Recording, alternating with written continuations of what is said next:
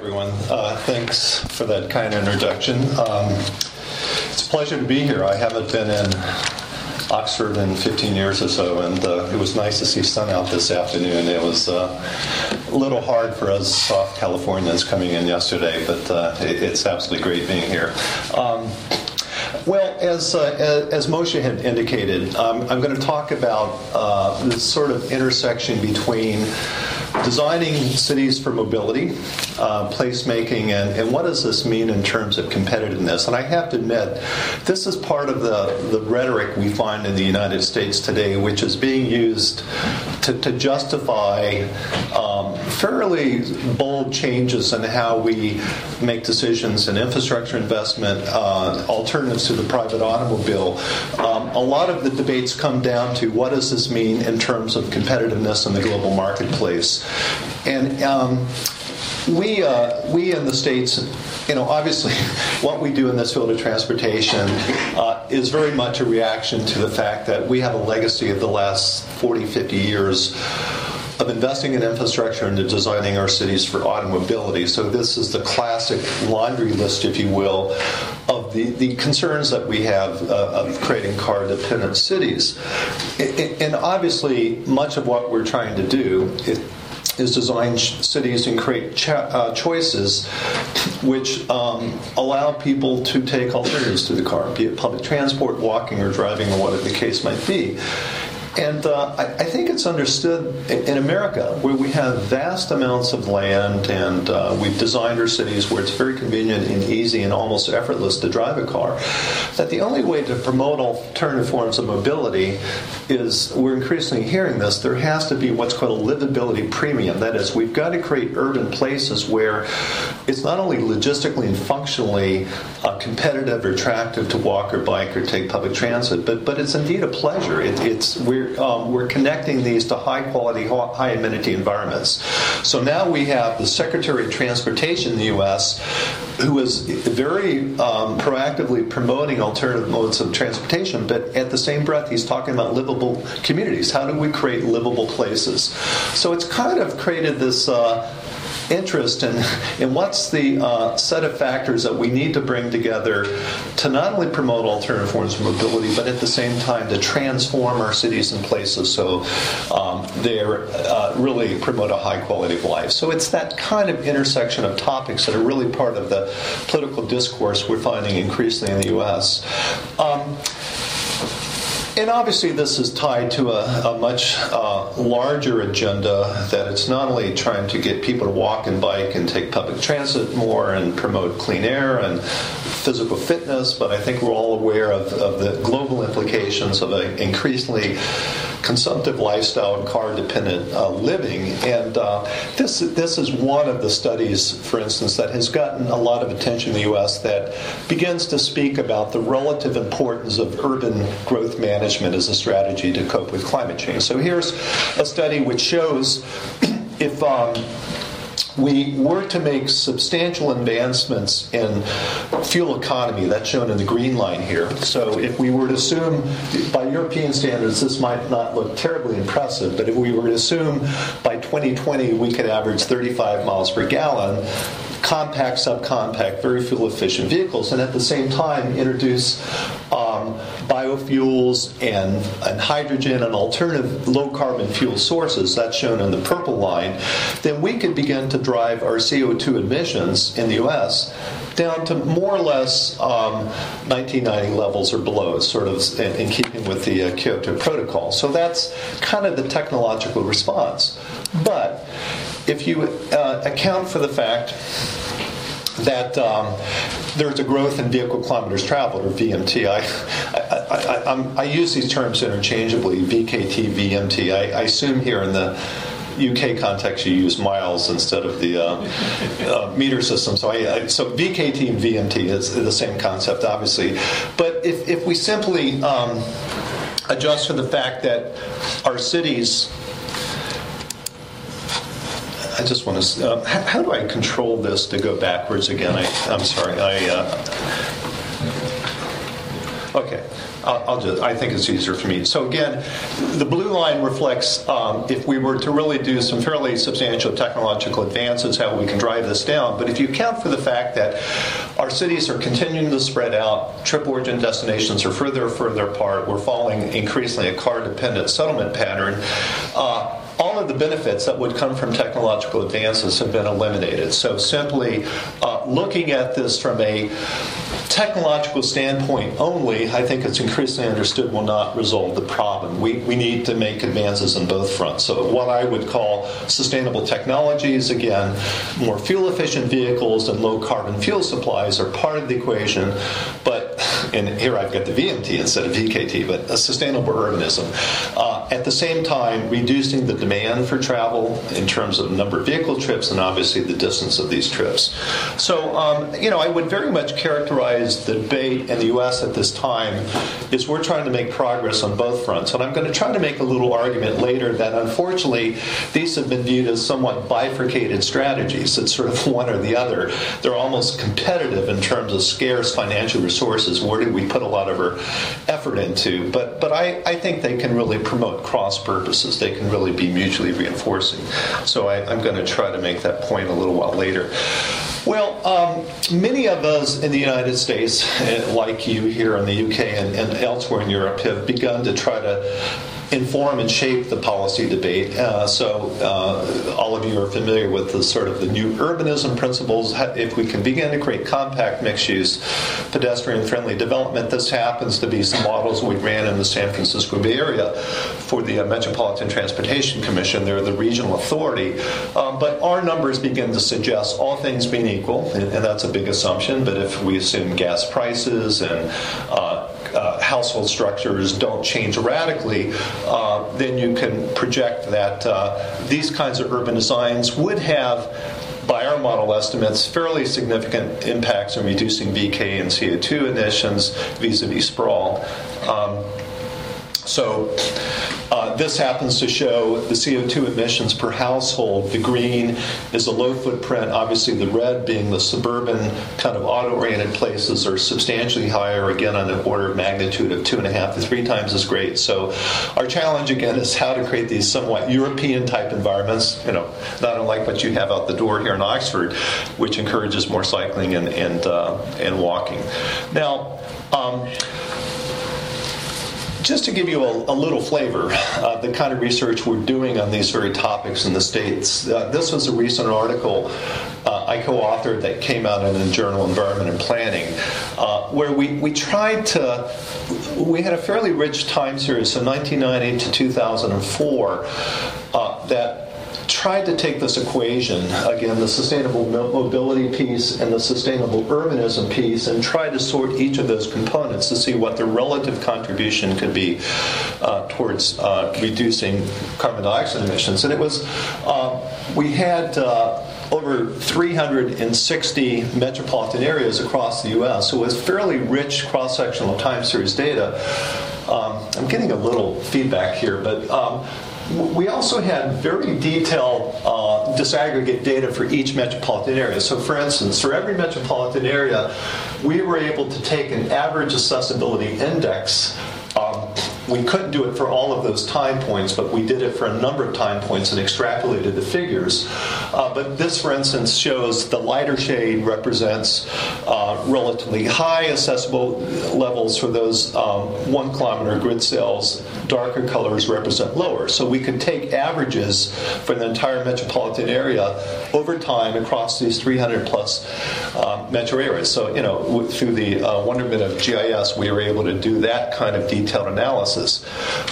Now, I hope the next slide doesn't cause half of you in the room to sort of get up and leave, because it's not the kind of slide you want to look at, but just the kind of thing we did here, what's called a structural equation analysis, but we tried to make sense over time, these metropolitan areas, this sort of complex set of relationships, and this is a quote from a politician down in Moynihan that the curse of our field is everything's connected to everything. And, we tried to, in some way, model these things. But our focus very much was, what do we know about the effects of where we build rail? Rail density was simply the track miles per metropolitan area.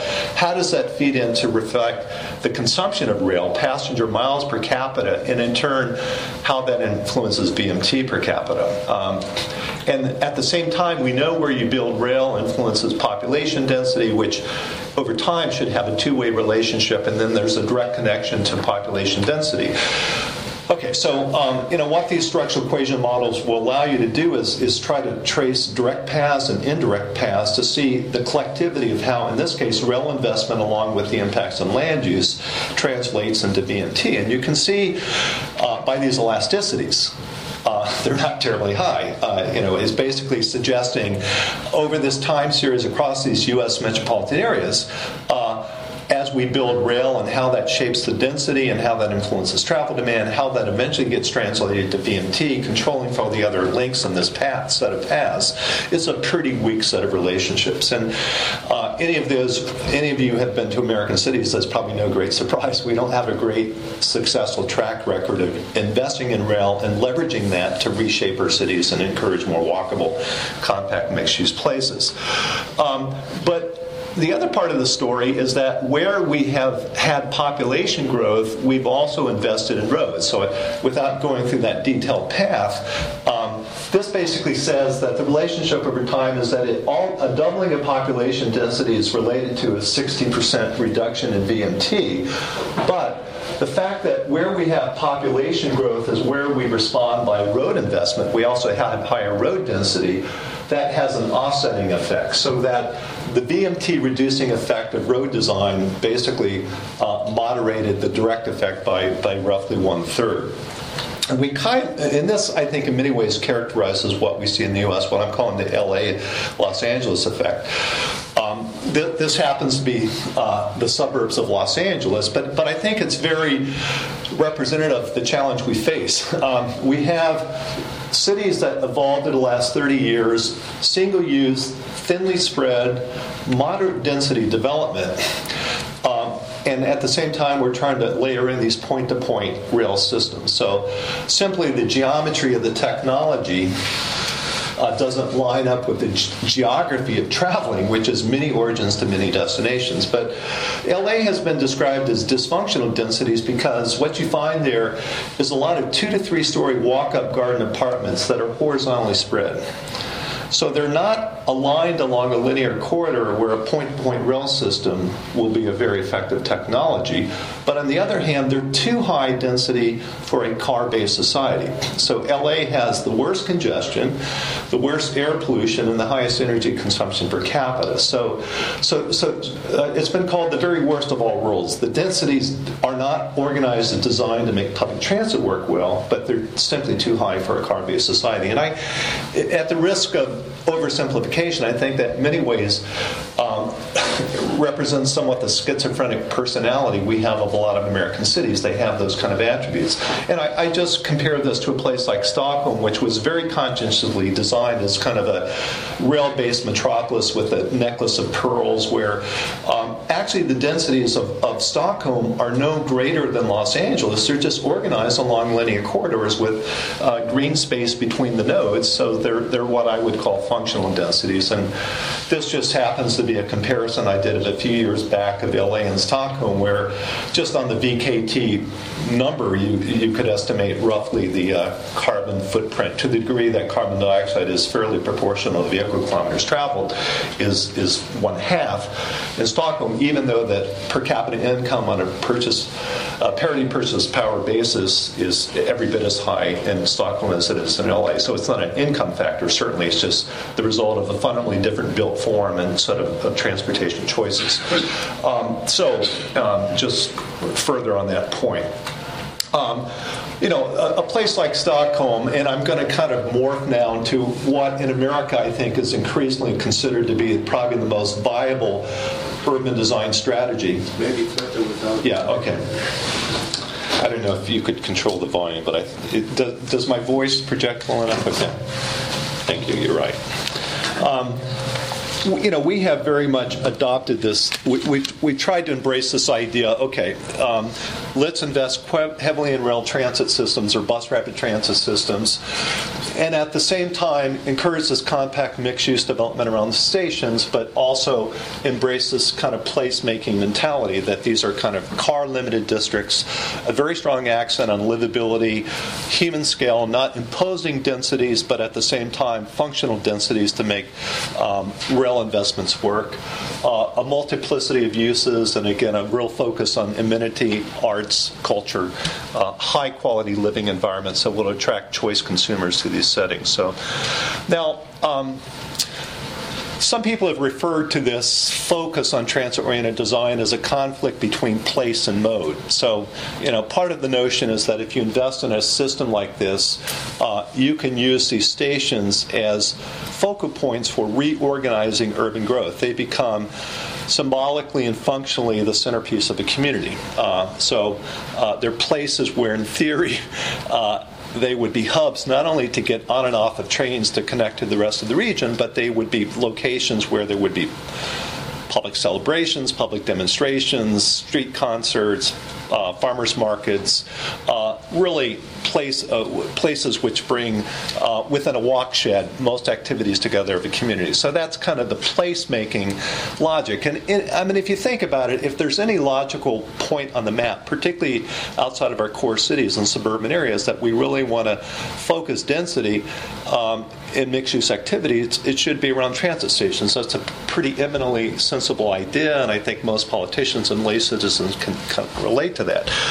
But there's a schism here because at the same time we want to use these, I think of a transit station as a window between the immediate community and the surrounding region. We want to sort of build up this quality of place. They're also nodes. They're logistical nodes. So they're interchange points where parking and bus and paratransit and pedestrians and delivery trucks, all of them come together. And in many ways, we design stations from an engineering perspective to handle the logistical challenges of these kind of nodes. And often there's significant conflict points. So they're designed for safety in mind, grade separation, which doesn't always make for effortless, somewhat seamless interconnectivity. So it's almost this challenge between how do you, on the one hand, design and serve the nodal function of a transit station vis-a-vis the placemaking function. And my own sense is where this comes out is some stations should be more of a nodal function and others might play a placemaking function, but there's probably a spectrum along those two extremes. Well, in the United States, quite honestly, where we have decided to build our transit stations quite often has been in some of the least attractive locations. There are places where this happens to be the light rail system in Silicon Valley in San Jose near the Cisco campus, but you can see it's just surrounded by seats of parking and not terribly an attractive pedestrian milieu. Or this happens to be where I live, the Orinda BART system east of Berkeley, where we put the station in the median of freeway to minimize right-of-way land acquisition costs, to minimize disruption, but at the same time, we fail to leverage some of the potential redevelopment activity and placemaking functions that we could otherwise occur. Now, there was a very active debate about whether to run the BART line in the median of the freeway, which makes eminently good sense because you can minimize right-of-way costs. But if you want to leverage development, you have to be prepared to incur the higher cost to offline the station to sit it in the town center, where you can really bring about, create a more place-making sort of outcome. But you can then go back in the freeway median. So again, you can, for the vast majority of the system, you can minimize costs by aligning it along this transport corridor, but those access points really become a question. You simply make it a more logistical, functional place, which this is, but it's never going to create a walkable, high-quality urban environment where people want to live, work, and shop, and basically hang around that node. As I mentioned, the Federal Transit Administration is now putting a lot of money in the U.S. to try to encourage places to focus on transit nodes as livable hubs. And what there is providing enough upfront money in the way of small merchant business loans and money for streetscape enhancements to really push this kind of placemaking activity in hopes of kind of encouraging redevelopment with eventual economic stimulation. This happens to be the Fruitvale Station in Oakland. This is Berkeley. And this has long been kind of a stagnant urban district. It's had the BART station there for 35 years, and absolutely nothing has happened, in part because, I think a lot of central cities, there's been a disinvestment and a relocation of a lot of the economic activities to the Silicon Valley or the East Bay. So they have pumped tremendous amount of monies, and they've gotten a fair amount of revenue from private foundations to really push this kind of placemaking function under the guise that this will economically stimulate this location. And they've actually invested about $100+ million of undergrounding utilities and expanding the sewer water network and a tremendous amount of streetscape enhancements and investing in schools. So quite a bit of investment on this experience that this is going to radically transform this area. So right now, this is very much this kind of Stockholm model I mentioned. You create a public civic center right outside the station, and this becomes the congregation point. So they have farmers markets and open air concerts and a lot of small stops. And this happens to be the key access. So you can see it's a pedestrian car restricted zone. It's got sort of this Tuscan-style architecture, kind of ground level retail and second and third floor housing or loft space or small offices. When you get off to the main street, this is kind of what it looks like. So not a terribly attractive environment when you get from the BART station to the core of the community to currently what is the main street. So again, what we got was a small grant from the Department of Transportation at Caltrans, and this was money funneled through the FTA, again, as part of this placemaking grant to see what kind of transformations could occur. So this is just simply using Photoshop, the kinds of images that we came up that could plausibly be introduced. Now, in truth, this is not what this is going to look like. This is done simply from a participatory planning standpoint. The idea is to give residents and business merchants of this neighborhood plausible images over a 20, 30-year time frame, the kinds of transformative changes that could take place. Now, what we've tried to do in this very analysis is it's a constrained analysis. You can get this, but at a certain cost. It's going to cost a certain amount of money in terms of increased property taxes and sales taxes to generate sufficient revenue to pay for this. But we've also run numbers suggesting there will be job creation, which are going to generate more incomes and revenue streams from sales taxes, which then will go back into this district to help pay for that. So this was backed with what we call a cost pro forma, doing the economic analysis to show that if you do this well, you can generate enough local taxes to make these betterments and enhancements. Why I kind of like this is, in the field of urban planning, when we try to portray transformations of districts, we tend to use this plan view. It's as if you're a bird flying over the community looking down, and of course this is not how people experience the community. How they experience is at street level. So these kinds of images and transformations, again, to me their value is they help engage the community. They really help allow some degree of dialogue and some kind of trade-off discussions. And of course, we tried to identify the kind of implementation tools. So I'm sort of hitting some themes about transit-oriented development, and I wanted to just make one other kind of broad point. Right now in the U.S., the Federal Transit Administration is getting away from this kind of nodal focus of islands of TOD to corridor and regional context. That is, we have many examples of nodes of walkable, mixed-use, bikeable neighborhoods off transit stations which are surrounded by auto-oriented development. So unless you begin to get a critical mass of these nodes, ideally aligned along radial corridors, only then do you begin to get synergistic benefits. So we're kind of pushing this notion of transit-oriented networks. And how we organize the densities is a big part of this. That's sort of the message I gave earlier when I talked about that structural equation model in Los Angeles. But I think in this regard, a classic example would be to compare a metropolis like Curitiba, which you can see is 1/5 the population of Sao Paulo. But the fundamental difference is that these are linear plan densities. And this kind of represents the bus rapid transit model of a place like Curitiba, that what happens is when you have a rubber tire bus on pavement, which has a little bit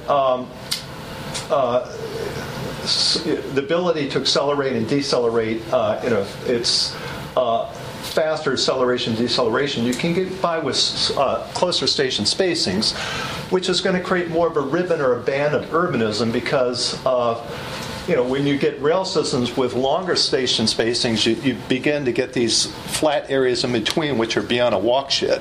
So you tend to get these ribbon linear patterns. Well, so part of the point here is you can compare a city like Sao Paulo, which has very much helter-skelter, unplanned densities, and it actually has a lower public transit per capita ridership rate. So densities are important. How they're designed and aligned are important. And the Curitiba story. It's you can see the contrast in densities between the BRT corridor and the surrounding area. But why Curitiba, I think, is also a success, not a lot of people pick up on this, is that they run these biarticulated buses, 270 passengers per vehicle, that stop very frequently on the main line. And they're bus-only lanes. There are frontage roads that cars can have immediate access to the buildings themselves. But at the same time, they run these skip-stop buses that instead of stopping every quarter to half a kilometer, only stop every 2 to 3 kilometers. So they've layered in such a diversity of services in terms of if you're going long distances, you'll take these buses. If you're going shorter, intermediate distances, or to destinations unserved by these limited stop buses, you'll take this. So they've layered in so many service price points on these corridors that it's just become eminently a very attractive place to work, live, do business. In fact, some of the most expensive apartments and condos in Curitiba are now along these corridors. So now part of the story, it's kind of this TOD placemaking scheme. I focus mainly on densities, but I think uniquely what you find in a place like Curitiba and a few other places where we have very productive transit and high-quality living environments, part of the story is also intermixing the land uses. So again, what you get is you get some people, when you have shops and housing and offices and activity spread along these corridors, you get a number of people making that trip, but you also get people making that trip. So you get mixed balanced land uses lead to mixed balanced flows. You get much more bidirectional flows, which to me is very important. You get a very efficient utilization of infrastructure. In the United States, where we have all the jobs here and all the housing here, the trains and buses and freeways are jam-packed in one direction, and then they're backhauling empty. And that's a very inefficient use of infrastructure. I would argue we almost have a fiduciary responsibility to taxpayers. These very expensive infrastructure investments, if we're going to get very efficient high utilization, we have to create the kind of land use environments and built forms that, again, create travel efficiency. So it's not just density, it's that intermixing of activities that have also created these kind of benefits. I was just in Brasilia last year, which celebrated the 50th anniversary of the Luiz Costa plan, the master plan of Brasilia. And to me, it's an interesting contrast to Curitiba because it was designed with a totally different template. It was designed with a segregation of land uses at extremely low densities and an American-style car-based system, very formalist kind of master plan Newtown, versus Curitiba, which we all know adopted a fundamentally different approach. And again, you can see the VKT per capita per year differences. Curitiba, you can say, is roughly one half the carbon footprint if you accept the fact that there's a fairly direct proportional correspondence between vehicle kilometers traveled and carbon dioxide emissions. So what they did at the 50th anniversary of the Brasilia Master Plan was basically to trot out a new plan which tries to infill and adaptively reuse the space to create a Curitiba-style system. I mean, they're sort of now moving in that direction. So if imitation is the most sincere form of flattery, then you can say Curitiba has been quite successful. I wanted to, before kind of bringing up a little research that I've done more directly on this topic between placemaking, mobility, and competitiveness, just bring a little American context into this. As I mentioned, we have now gotten away from focusing on nodes to focusing on corridors, and arguably the best example of this in the United States is now the Roslyn-Ballston corridor. If you go across the Potomac River and Washington, D.C., we've got Northern Virginia, which has been without exception, I think, the most successful rail investment because, like a magnet, a lot of growth has clustered around these stations. You can see the original plan from the late 60s. It was called the bullseye concept, but it was very much this Stockholm-Curitiba kind of image of place. Now, probably the most important decision they made early on, if you're familiar with Northern Virginia, there's a huge freeway that the original plan, I-66, was to align this corridor in the median of the freeway, not unlike what we did on the BART system. Early on, they made the bold decision not to run it in the median freeway, instead to run it underground so they could maximize and leverage the development. And so that was a huge decision, along with the fact that the Washington, D.C. metropolitan area has probably had the most robust regional economy of any American metropolitan area in the last 30 years. Tremendous amount of job growth, a lot of it due to the fact that there's height restrictions on growth in the District of Columbia. You can't have any buildings taller than the Washington Monument. That's by zoning law. So with all the federal employment growth, it had to go somewhere where, well, having this nice underground corridor in the suburbs really became a catchment to handle that spillover growth that was going to happen outside of Washington. But they also introduced a lot of good textbook planning. The same message I gave you on Curitiba happened here. What you find along this roughly 8-kilometer corridor is a great mix of land uses. So, for instance, Virginia Square is largely a government civic entertainment center. It's got a performing arts center, a lot of government buildings. This is a lot of retail. This has some government functions. Roslyn is office housing. Ballston is a mix of all kinds of things. But they managed to intermix the land uses so that you get, during the peak periods, roughly 45% directional splits. The traffic is evenly moving in both directions. So again, I would submit it's become a very efficient infrastructure investment. Now, what I was working with a group of folks. The plan now is to extend this Roslyn-Ballston line, the Orange Line, out to Dulles Airport in Northern Virginia. It's one of the most active international airports, and we're going to add 4 stations to Tyson's Corner. Now, I don't know if any of you have been to Tyson's Corner, but this is actually the 6th largest employment center in the United States. It's got more jobs than downtown Miami. It's just a massive. This is from the cover of a book I wrote in 1989 that just shows the development pattern at that time. But it's largely auto-driven stuff where it's just very ad hoc, piecemeal development that nothing connects to anything. There's no way to walk from one project to the other. It's a very hostile environment to pedestrians. So, you get double-stacked left turn lanes, 4 to 5 minute wait cycles for pedestrians across these busy roads. So it's a very abysmal setting. So anyway, the idea is to take these 4 stations and radically transform this, largely by infilling and building on parking lots. I mean, the great thing of surface parking lots is they're not terribly difficult to infill and adaptively reuse is development. So anyway, you can see the kind of vision that's called for there, this kind of transformative change from a auto-oriented employment center to one of these more walkable, livable place-making kinds of settings. Just to give you a scale of what we're talking about, Tysons Corner, again, putting 4 new metro stations in here, it's like twice the size of downtown Boston or the core of Washington, D.C. So it's a massive employment district. And if we can manage this transformation from this car-oriented to this kind of higher quality walking environment, it'll be hopefully a prototype for other employment centers to follow suit. So the idea is kind of not unlike what I've talked about: wedding cake style densities, high densities within a 5-minute walk shed, breaking up the network within secondary internal collectors, a modified grid system. So these kinds of transformations. Building a secondary bike path, it's all about internal connectivity, what we call the last mile problem. I mean, this is going to be a landscape where even if you take public transit, most of your destinations are going to be beyond a walking distance. So you're going to have a great bikeway network, a secondary grade-separated bikeway network. So that was part of that scheme.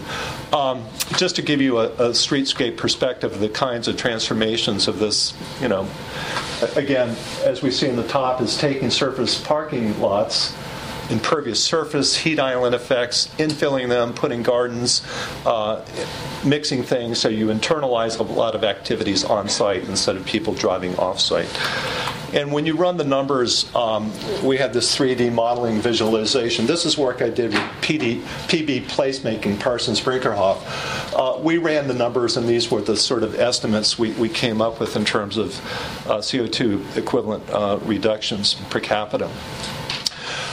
One of the other things that we're trying to push in this particular project, and again, it's kind of the spanning of placemaking and conservation, is what we're calling green TOD. And I think the best examples, you're much more familiar with this than I am, but a place like Hammarby Sjöstedt outside of Stockholm, or Waben, Rosseveld in Germany outside of Freiburg. But on the one hand, doing all these things on the mobile source side so that you reduce VKT, encouraging transit, bike sharing, walk sharing, minimal parking. But we've also tried to demonstrate, using examples from places like this, that if you have higher densities, you get a lot of green architecture, embedded energy savings from shared walled units, better insulation, or as what happens in Waben, they've got these cogeneration power plants are using some of the waste of commercial uses to create energy and cooling and heating, and some of that excess energy created from commercial uses are going to nearby residential uses. So a lot of co-sharing that comes from these activities. And if you sort of do the numbers on sort of the green urbanism side of things, community gardens, instead of, again, impervious surface parking lots, you replace that with interior community gardens. Some kind of, and even things like using the bus stations as photovoltaic canopies to pipe into a smart grid to help pay for or to help cover some of the immediate energy needs of this kind of mixed-use transit-oriented community. We ran some numbers in the case of this Tysons Corner transformation I'm talking about, and these were the kind of carbon reductions that we came up with. Now, just to sort of close, sharing a couple of research projects that I was involved in that kind of more directly got at this sort of placemaking, transit, economic development link. And I sort of use this term hesitantly because it's such an overwrought, overused term, but I think part of the logic is how do we, in certain global cities, and I'm going to show examples of work we did in Seoul, Korea, as well as some of the work we did in Hong Kong, but cities that are part of the global economy, they're sort of command and control post for knowledge-based, high-skilled, agglomeration-based employment. How do we begin to create those kind of clusters clusters that appeal for people not only to work there, but also to live there and shop and spend a lot more time. So that was sort of the logic. So, labor needs access, and it happens obviously through mobility, but the notion here is proximity. And again, you can recruit and retain and attract these high-skilled, knowledge-based workers who are very time-sensitive through a very strong focus on livability.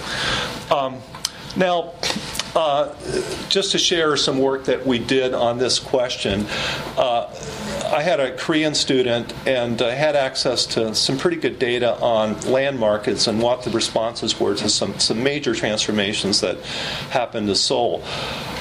Seoul, their frame of reference is, what can we do to this city to better compete with Shanghai and Hong Kong, other parts of the East Asian economy?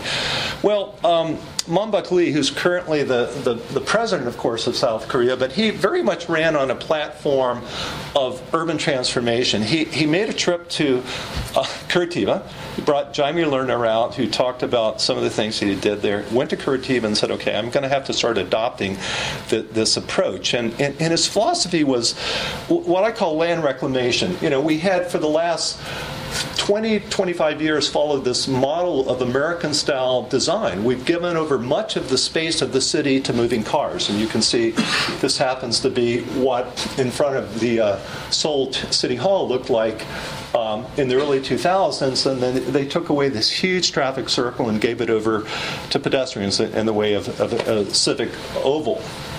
And probably the project that gets the most attention is this transformation of this Chingis-Chenyan elevated freeway right in the heart of Seoul.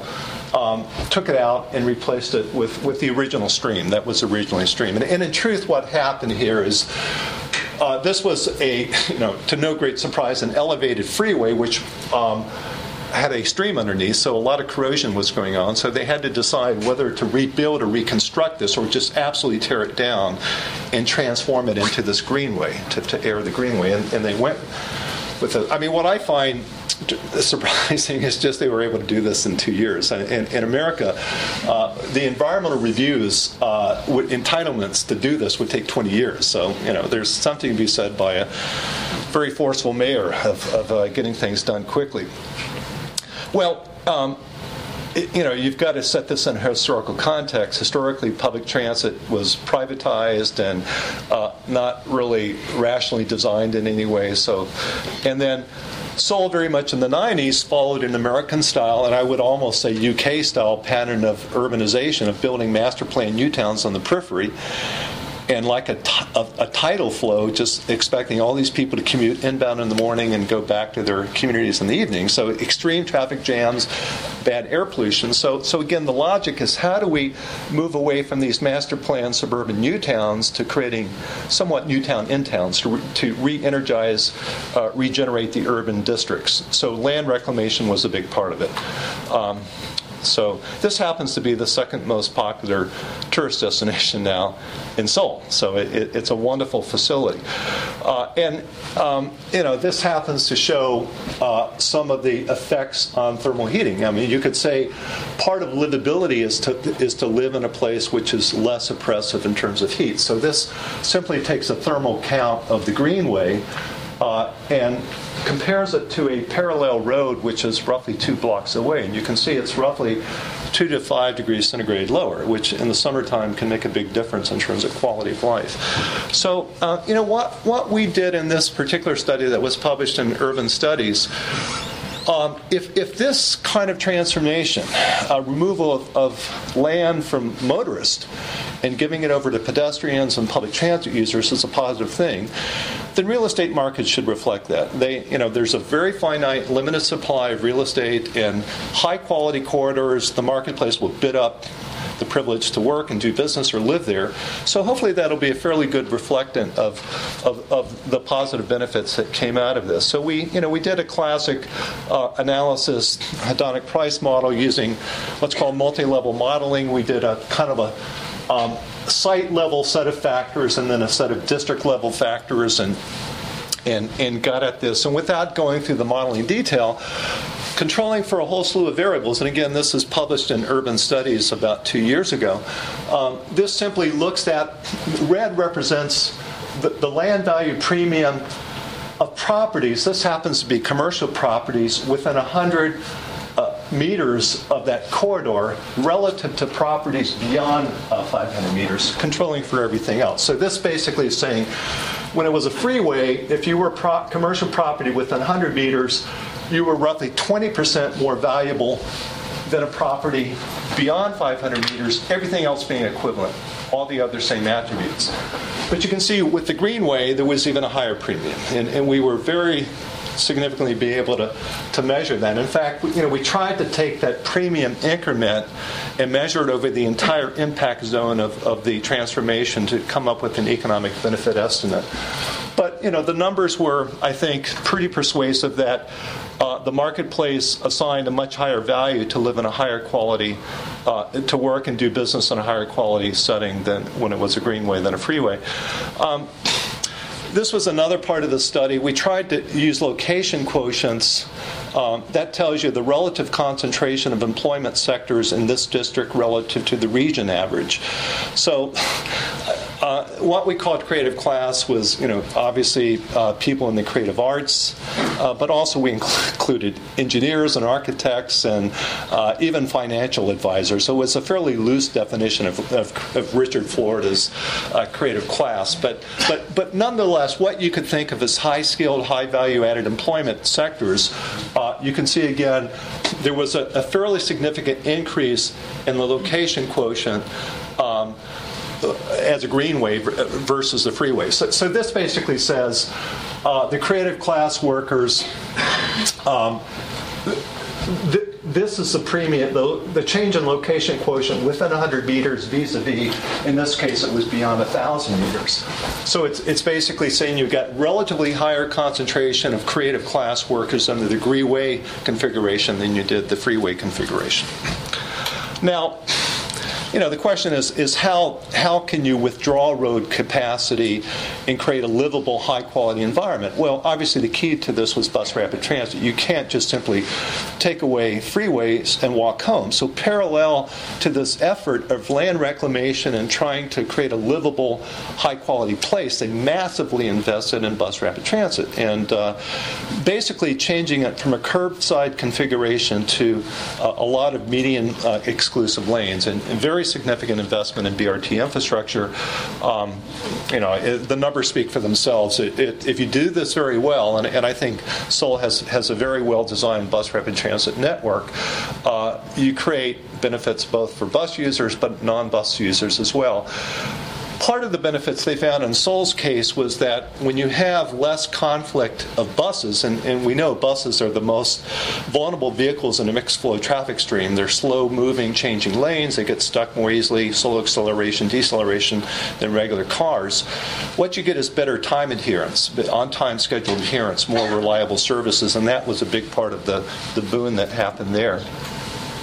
By the way, we also published recently in Transport Policy the benefits of being near the bus lane, and there was positive benefits there as well. But we have now a movement underway in the United States, and some have referred to it as freeway deconstruction, but this perception that we have designed American cities with this massive road-based infrastructure to connect suburbanites to downtown jobs, who then abandoned the city at night and on weekends. And that was the wrong way to design our cities. If we indeed want to create walkable, viable urban districts, I would almost say European-style communities, we need to withdraw some of that capacity and transform these places. So where I come from in San Francisco, if you go to the waterfront, this is what it looked like 15 years ago. That elevated structure came down, and now we have a nice boulevard. And we've run very similar numbers in San Francisco and found very similar positive impacts in terms of how Landmark has responded. Now, in the case of San Francisco, it took the Loma Prieta earthquake to kind of cripple that facility, and it sort of came. I would like to say we were progressive enough to say, let's just take it out. That wasn't the case. It was either reconstructing, rebuilding it, or taking it down, or the Octavia Boulevard. I'm going to sort of close on this theme that, fine and dandy. We can create better urban milieus around transit stations and maybe encourage at the margins some people to give up their cars and move from car-oriented suburbs to walkable mixed-use communities along transit corridors. But how do you pay for this? And I think that the evidence from Hong Kong shows that if you do this well, you not only create more sustainable urbanism and more livable communities, but you also generate money, because these are high-end segments of the employment sector and residents that value high aesthetic, high amenity environments. And in theory, the value recapture potential should be quite high. And we put out this article on Hong Kong that came out in Urban Studies in 2009 that basically that was the message, that transit agencies are in a position to recoup some of that value added when not only they plop down a station in a neighborhood, but they also tend to improving the environment. Tremendous windfalls can come from that. So we looked at the MTR in Hong Kong, and particularly focusing on the new, somewhat semi-high-speed train that goes to the airport. MTR is it's a quasi-private corporation. I think what made the Mass Transit Railway in Hong Kong so unique is that even though they're a private corporation, so they sell shares of the company on the Hong Kong stock market. So there's equity ownership. They have to produce dividends and returns to investors. 2/3 of the company is owned by the Special Administrative Region of Hong Kong government. So they're very much institutionally what I would think of as a mixed governmental entity. They're predominantly owned by the public sector, but they have private stakeholders. So they have to be entrepreneurial on one hand, they have to make money, but they also have to represent the public interest. So I think institutionally they reflect the mixed good, semi-public nature of public transit. So right at the outset, I think that's a big part of their success story, is I think they have the right institutional formula. But you can see 52% of the income of this transit agency comes from land development, air rights, property development. 10% comes from retail concessions. Pretty much every major station, I'm sure many of you have been to Hong Kong, have connected retail shopping malls, and the transit agency is in the business of not just running trains and buses, but also selling goods, because these are co-benefiting things. The more commercial activities you create around the stations, you create trip generation nodes, places where people want to go to when we use the trains, and then train users will happen to go from the station concourse to the surrounding neighborhood, will walk through these places and just purchase items. So it's kind of a win-win strategy. So anyway, 62% of the revenue of this public transit agency comes from some kind of land-related activities at the stations, and there's no other system that comes close to that. And by the way, they make a profit. They're not receiving any kind of public subsidies. This happens to be the Singyi station, which I don't have a pointer, but this station here, if you can sort of follow my finger. But this is just a classic model. So it's a very vertically integrated structure. So they have several express train going to the airport, and then a second level train. This is where they put the parking and some of the shopping facilities. And then residential parking, and then high-end residential condos with a podium garden at top. So it's very aesthetic, high-amenity things. Just very quickly, the way they recapture value is Hong Kong government, of course, owns all land. And they sell the development rights either to private developers, or if it happens to be land around a planned MTR station, they'll sell it to the MTR at a greenfield price. That is, at a price before there is, whatever the value of the land prior to the station coming in. Of course, if they announce the station is going to come in, speculators will drive up the cost. So this is even before they formally have settled on they're going to plop a station down. So they get basically land at a pretty cheap price. Of course, in a very land-constrained setting like Hong Kong, they can then trot out a plan. We're going to put a station here. Then they can sell the development rights to private developers with a rail station in place. And it's that incremental difference which creates huge revenue streams that go into actually paying for the planned investment. So they're sort of leading constantly with acquiring land at a pre-rail price, selling the development rights with rail assumed in place, and taking the incremental difference to pay. Basically value capture. And by the way, the positive thing also is it cools off land speculation if there's basically one owner of that set of property. So, what we basically tried to study is, maybe I should show this slide before. Up to about year 2000, the MTR Corporation was run basically by financial accountants and business managers who just wanted to squeeze as much profit by building as high as they could above the station. But they weren't getting terribly attractive places to live or work. It was all done from kind of a logistical, money-maximizing perspective. And what you tended to get was pretty dreadful environments around the station. Very, unattractive entry points and conflict points. They just weren't a very attractive pedestrian milieu. So what we call the pre-placemaking access, a lot of the early property, rail plus property projects looked like this.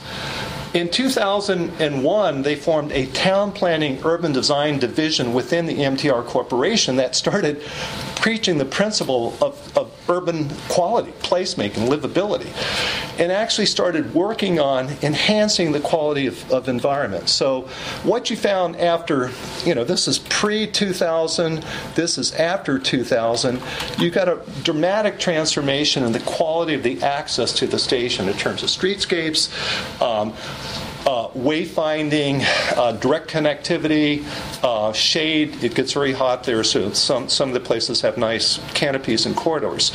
So more or less what we did was we did walkability audits. We took a number of these stations pre-placemaking and post-placemaking and basically did scoring on the quality along these lines and ran a few models.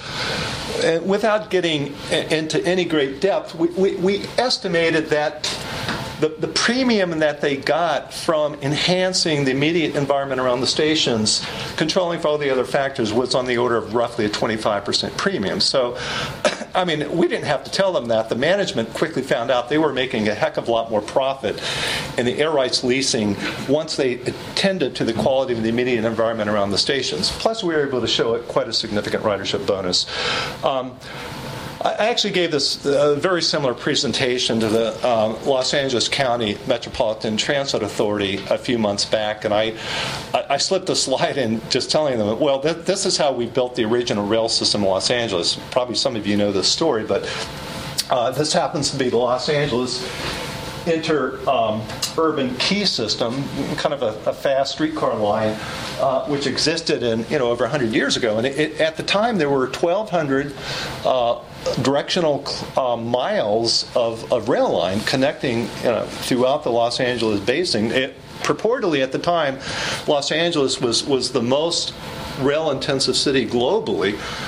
And you can see this happens to be Colorado Boulevard going to Pasadena from downtown LA to Pasadena in 2006.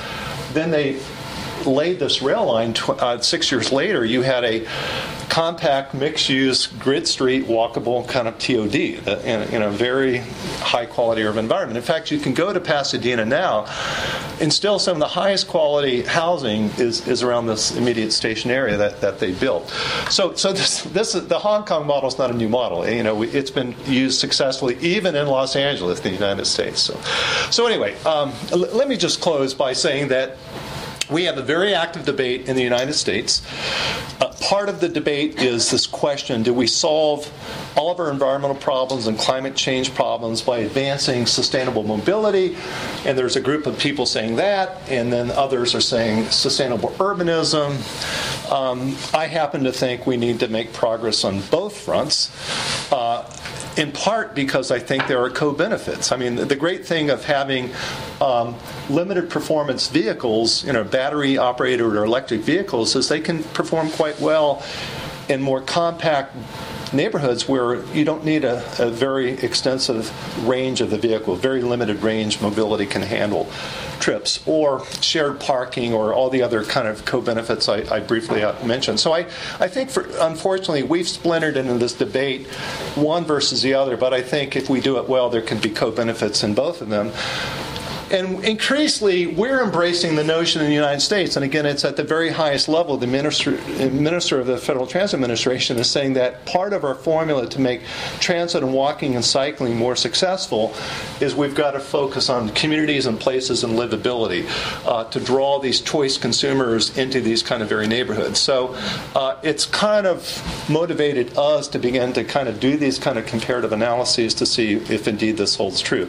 I have to say the frustration we have in the United States is that we have very dysfunctional arrangements. I mean, I showed the extreme of Los Angeles, but free parking is so prevalent. 98% of suburban destinations you can park for free. Our petrol prices are probably 1/2 per liter what you're paying. There are so many perverse price incentives and underpricing, it's very hard to rationalize anything in terms of how we design our cities and how it affects behavior. There's just too much distortions in the system. So I almost find it necessary to look at places like Hong Kong and Seoul and these other places to realize that we can't carbon copy take those experiences and transplant them to American cities. But I think a lot of the core lessons are still there. So I've used this style of research to begin to suggest that placemaking, livability is important as part of the sustainable urbanism equation, but we have to make progress on both fronts. We need sustainable technologies, fuel supplies, and many more choices. I mean, I guess I'm closing on this term of choices.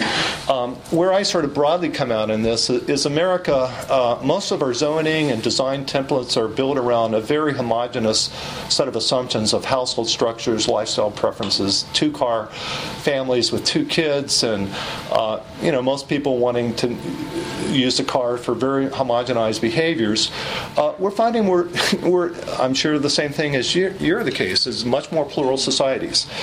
The traditional household is no longer kids. I mean, the majority of households where I come from, the San Francisco Bay Area, have no kids in the households. At least in many of the core cities. So this idea of kind of a standardized set of mobility options and living environments and working environments, in many ways I think what we're trying to do is challenge that, create more price points, variety, options of living and working and mobility. And so anyway, I think that hopefully the collectivity of this is not social engineering. It's very much in keeping with shifting household structures, lifestyle preferences, the increasing plurality of the traveling public. We need to better match that, and I think much of this is driven by that core notion. Anyway, I've gone way too long. I will close with that and happily invite questions or comments of any kind. So thank you.